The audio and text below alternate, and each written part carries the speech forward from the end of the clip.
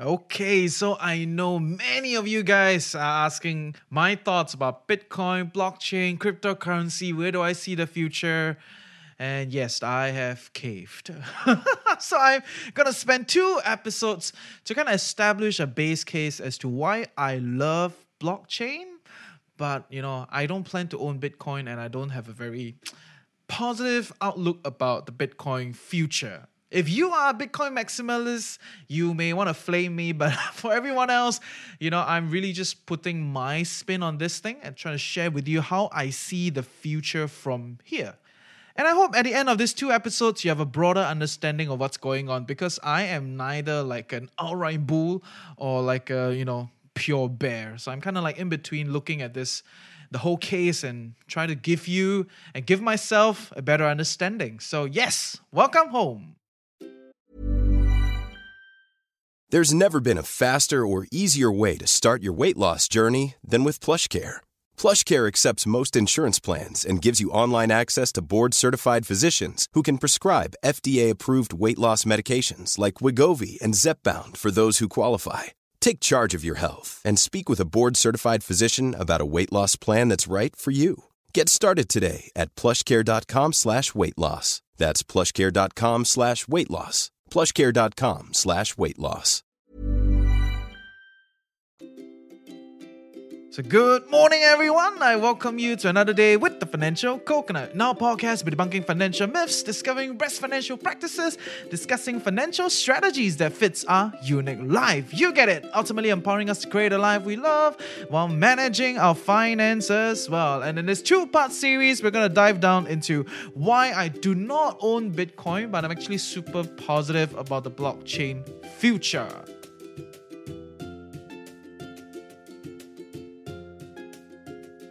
So following the success of the previous two-part series, we're going to go with another two-part series. Also because, these topics are very heavy, very hard to kind of squeeze everything into one. Right, so yeah, we're gonna dive into this very, very exciting future of blockchain, crypto, Bitcoin. Everyone's talking about it, and somehow it seems like there is nobody that's really sitting in the middle, and everybody's just kind of like, yeah, or like, no, it's like, so nobody's really trying to give you a perspective. I know recently Dalio published an article, Dalio, macam my friend. But yes, Dalio published an article that was pretty comprehensive. I think the Financial Horse also published another article about this thing, so definitely check out their articles. I've read a little bit of it, and yeah, I felt like we were very aligned.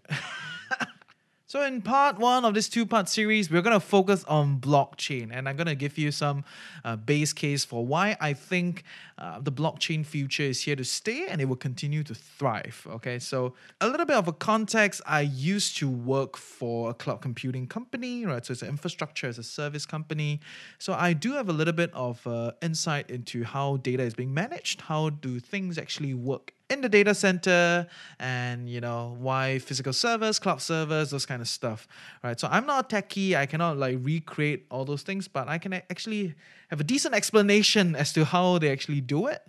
And to me, that is why I'm super positive of blockchain, because my experience in the data management field has gave me this basis to work with, to try to understand what is going on. And without going into the technicalities of data management, of course, it's not like I can give you. I'm not a techie. The broad idea is traditional data, which comes in all forms, okay? From your TikTok videos to your tweets to your documents to your codes, they all form different kind of data, but they're all stored, okay, in giant data centers. So that is the traditional way of data management, okay? So all these things that you're uploading online, you're sending your friends some tweets, you're coding something, or you're doing some research, and you gather all these data, right? They're all stored online, and they are actually not in the like cloud, they are all stored in a physical data center, okay? And these data centers are huge. They're like industrial buildings. They are like your schools, that kind of size. And inside these data centers are packed with servers, right? So what are servers? Servers are essentially just like super high quality computers that have no display screen.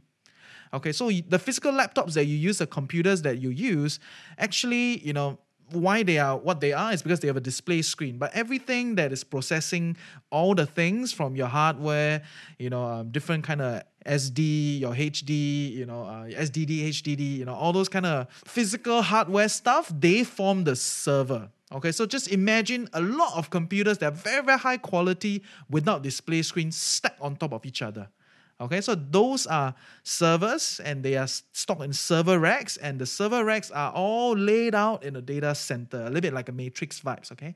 So instead of envisioning all these data, sending somewhere and going nowhere, they're actually going through the internet highway, the internet ecosystem, to get to all these data centers and stored there in physical vaults. So it's kind of like a vault, right? So everything that you do, everything that you create online, they're all, being sent to this vault. Okay, and most of these data centers are actually owned by giant organizations or like big cloud companies like Amazon Web Service, Google, Microsoft Azure, Alibaba, or like Facebook has their own, data management system also. So they have their own data centers. And actually the Singapore government also has their own data centers, which is a fun fact, okay? Recently there are a lot of breaches, right, over the past few years because they have been trying very hard to kind of put a lot of our personal data, like the citizens' personal data, onto the public cloud structure, right? Which is, on Google or on Amazon, or just kind of give developers access to those,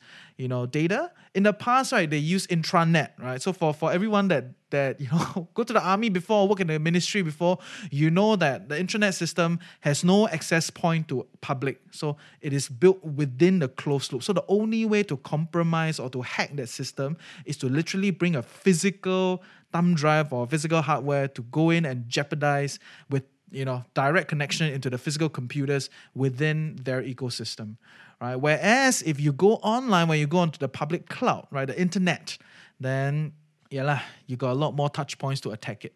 And so for everyone that wants to learn, how actually does the internet work, right? There is this one video on YouTube that is amazing. So let's go to YouTube and search how the internet works, okay? It's by Learn Engineering. And they talk about exactly what we are trying to talk about, right? How does the internet work? How the internet cables work, the data centers, your Wi-Fi systems, a lot of those things they all, discuss. So I think that is a great video, a great place to start to try to understand the global data ecosystem with internet as the highway, of transmitting data. Okay, I hope you're still with me here. We are going to blockchain very soon.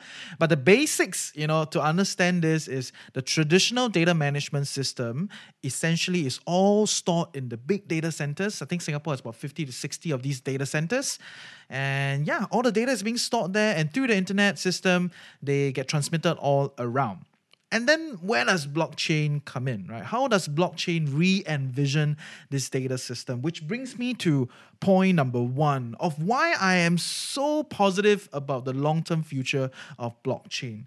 Number one is that blockchain is immensely more secure because of the way it is being built. Which is why I had to spend like 5 minutes to talk about the traditional data management system of data centers and internet highway. So then when you re-envision how does blockchain works, essentially it is a big web of many, many small computers, putting in their computing power to manage the data within this ecosystem, which is the blockchain ecosystem. So then why is it more secure by managing things this way instead of a centralized data center to have a big web, of different computers running the blockchain? Number one, of course, is because there is no clear attack point, right? It's very hard to pinpoint where exactly things are. So it's very hard to attack it directly. But more importantly, in the blockchain, every one of this computer actually runs the same set of codes. So when they run this same set of codes, they are cross-checking each other at any one point in time, which means, to put it in simple terms, for lack of a better way to put it, I know you're all waiting for this line. For a lack of a better way to put it, in order for the blockchain to be breached, right? That means data to be leaked out or, the codes to be changed and whatnot. You have to attack every single one of the computers at once, which is virtually impossible, which is why a lot of these blockchain enthusiasts say that it is impossible to, compromise the blockchain. It's impossible to attack it. So you get the idea, right? Instead of having one central location where you can attack and then, just kind of compromise, leak the data, change the codes and whatnot, this technology does not allow you to do that because you have to kill everything at once. If you try to compromise one or two, computers within the space, which many of them call it nodes, it will sound the alarm, right? And then every other node will take over its work, right? So there is no simple way to kind of attack it unless you kind of kill everything at one time lah. Of course, one big problem currently will be the computing power that it has, right? Not like traditional servers or like big data centers where you can compute all sorts of big things, right? Like a lot of your videos, your big research projects, your machine learning kind of stuff. Those things take up a lot of computing power.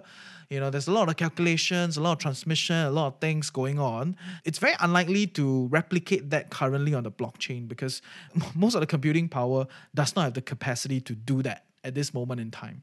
But that does not mean that it may not happen into the future, but the very base as to why I think, it's very powerful and then it can really kind of change the game is exactly that it is immensely secure. Right? You cannot breach it. It's very hard to breach it.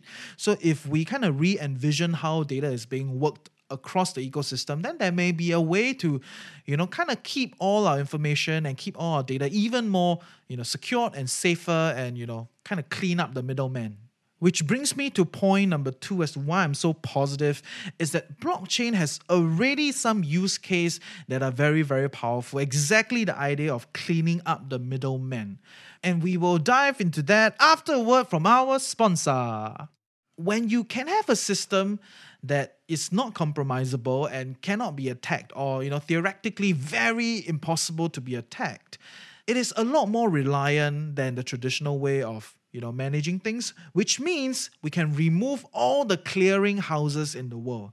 And what are clearing houses? Like when you're trying to remit money, all right? So clearing houses essentially are your middle guys kind of regulating the whole ecosystem, like your middleman, okay? So when you're trying to remit money, you want to send money from Singapore to the US, you go to the banks, there's a SWIFT system, and then you have to go through the remittance arrangement. When you're trying to buy stocks, you buy from your broker actually has to submit it to the clearing house to get it cleared and then approve. Whether you are maybe just, trying to claim some insurance, you go to your insurer has, approved it, then the money will come out. So there's a lot of middleman activity in our today's world, which is really just on the center of clearing house, trying to keep the system accountable, keep the system, trustworthy and just kind of make it work. But the reality is, if blockchain is extensively used throughout a lot of these ecosystems, which it can be because a lot of these things are very administrative and they're not very data heavy. They're not very research based or they're not very like a lot of video based. It's just like, okay, this data come in from the hospital, proof that, you have gotten into a certain scenario, blah, blah, blah. And then you can claim immediately goes in, then the money can come out, right? Don't need to go through one after the next person, after the next person, after the next person to approve. So there are many, many potential use cases that can come with the blockchain technology that has already been proven to some level, right? Like the extensive use of cryptocurrency being traded across, the different exchanges or being replaced as a form of like a point-to-point currency transfer, right? So that is already some use case there. And I believe that just based on this, we're not even talking about other innovation, right? Because of the use case and because of how I see things, I think, blockchain is here to stay and there's a lot of application that we cannot discount. And you can just go and think about it. The amount of work that is in the back end, that is in the middle office, the back office. If you work in the banks, right? There is so much work in the back office and so much disconnect with the front office that they have to set up this thing called the middle office to bridge both sides. Okay, but more importantly, once you understand this thing, you can kind of see so many things that can be replaced. Right, from your contracts to, just to do notary, man. Like recently with a notary experience, it was so terrible. I had to go through my lawyer and then get it notarized. She has to bring it to the court to confirm, get it chopped, come back, sent to me, tie ribbon. I had to kind of, mail this whole thing to KL because we set up an office there. And all these kind of things is like. Hiring for your small business? If you're not looking for professionals on LinkedIn, you're looking in the wrong place. That's like looking for your car keys in a fish tank. LinkedIn helps you hire professionals you can't find anywhere else, even those who aren't actively searching for a new job but might be open to the perfect role. In a given month, over 70% of LinkedIn users don't even visit other leading job sites. So start looking in the right place. With LinkedIn, you can hire professionals like a professional. Post your free job on linkedin.com/achieve today. All highly administrative and highly based on the clearing idea. It's trying to keep the system accountable and functional. And if we can kind of put all these systems on the blockchain, it can make things so much simpler. And a lot of people are already using it, right? So it's not like there's more than public blockchains these days. So public blockchains are things like your Bitcoin blockchain or your Ethereum blockchains, but actually a lot of companies that are taking this blockchain technology and running it on their private, basis, which means they don't need random people all around the world to kind of run those computers to join in the blockchain. They themselves are paying to kind of host all these different computers to run their infrastructure on a blockchain. So that's pretty interesting. Which brings me to point number 3 of why I'm very positive of the long-term blockchain future. And that is because it has reached a critical mass of talent, technology, and capital. And this is extremely important because there's enough people that wants this thing to work and enough people that knows how to use this. So the whole open source idea of blockchain and Ether from the very beginning, it's very, conducive for all these innovation and all these interesting things to pop up. It's kind of like the internet. It's kind of like the English language, kind of like 5G. So these are like very my infrastructure technologies, and then everybody's just kind of building on top of it. So wow, I can apply this onto my real estate contracts. I can apply this onto, my accounting arrangements. I can apply this into, whatever, right? So people are starting to see it in different ways and applying it in different industries and technology. So yeah, this will definitely be here to stay. Okay, just to give you some context, like previously, I think not so hot now, but previously there was a lot of talk about machine learning. And actually machine learning is a very old concept. It's been around since the 1990s, but it only stayed amongst the academias and the quote-unquote very smart people. Limited people knew how to do it. Technology wasn't up for it. So it didn't apply until only, the past few years. And it's the same idea. I'm not sure if you guys watched the movie called The Hidden Figures, the 3 black NASA ladies, that were trying to challenge social stereotypes. But that's not the focus today. But inside the movie, there's this machine called the IBM machine, and nobody knew how to use it. But this black lady went to steal the book from the library, came back and taught all her girls, and then they ended up, running the whole IBM machine. And that is the reality of, a lot of early technologies where only a small bunch of people knew how to use it. So it's very hard to make it prevalent. It's very hard for it to be adopted everywhere. But because of the open source arrangement of blockchain in the early stages, right, where everybody can participate and, it's not controlled by a certain company, and that's kind of allow a lot of people to learn how to use it and grew that whole talent pool, that technology application. A lot of money pours into this thing, which is great, and that is kind of why we have where we are today, all these interesting applications that are coming up. So these are the 3 reasons as to why I'm super positive about the long-term blockchain future. I'm going to sum it up, right? So number 1 is that blockchain is immensely more secure than the traditional way of managing data infrastructure and using the high-speed internet connectivity, right? So it's a very different way of how data is being managed, so it's immensely more secure with the web ecosystem. Number 2 is that blockchain has, a lot of serious use case already, and it can already kind of replace, you can envision how it can replace a lot of the clearing houses and the middle offices out there today, which we actually, a big part of our economy is around these things. And number 3 is that it has reached a critical mass of technology, talent, and capital. Enough people want this thing to work. So yeah, I think it will work, and it's a miracle, it's amazing, and the power of open source.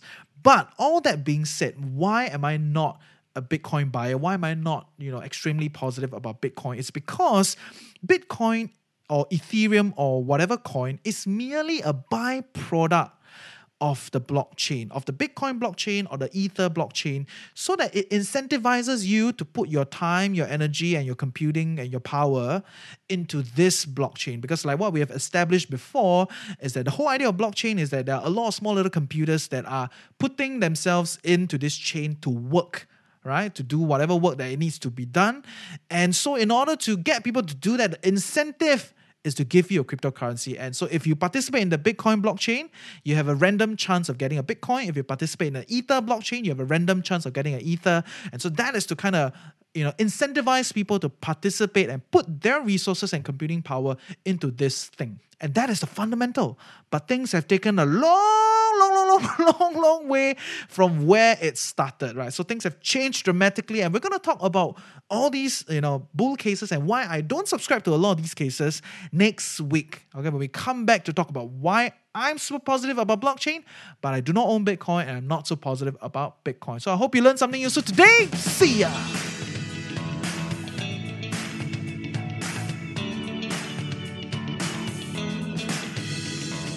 Hey, I hope you learned something useful today and truly appreciate that you took time off to better your life with the Financial Coconut. Knowledge is that much more powerful and interesting when shared, debated, and discussed. Join our community Telegram group, follow us on our socials, sign up for our weekly newsletter. Everything is in the description below. And if you love us, want to help us grow, definitely share the podcast with your friends and on your socials. Also, if you have some interesting thoughts to share or know someone that you want to hear more from, reach out to us through hello@thefinancialcoconut.com. With that, have a great day ahead. Stay tuned next week, and always remember, personal finance can be chill, clear, and sustainable for all.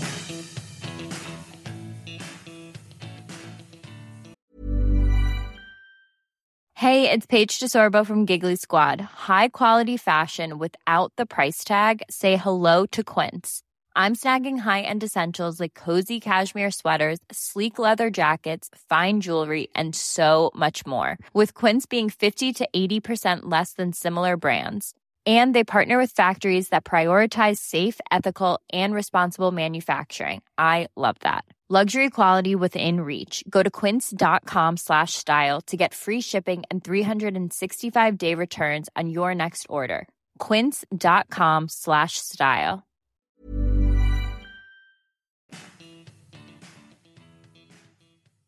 Okay, so I hope you learned some interesting stuff today. I know today we never talk a lot about finance stuff, but this is the building block to next week's episode as to why it is so important to understand these fundamentals, blockchain, what is a blockchain, what are some of the use cases, what is the current situation out there. And so I think those are fundamental, but I also want you to know that I'm not a professional in this space. Okay, I'm not exactly a professional in any space. But yes, I'm not a Bitcoin pro. I'm not a crypto pro or blockchain pro. But we've brought some friends on, and you will hear from them on the Thursday episodes, right? So hope you enjoy your time with them, kind of get their personal perspective, their professional view, and then we can have an even better discussion as we go along. So if you have any questions around Bitcoin, blockchain, or any other thing, you can always come to the Telegram group and just kind of chat with us. So I hope you learned something useful, and then next week we will spend a lot more time to talk about why I don't subscribe to the Bitcoin future despite being so positive about blockchain. Later this week, Arthur from Defiance Capital will be coming on. He's super big on the decentralized finance space, which is a particular use case for cryptocurrency and blockchain. So that's very interesting. We could hear from him. And we'll see you next week. See ya.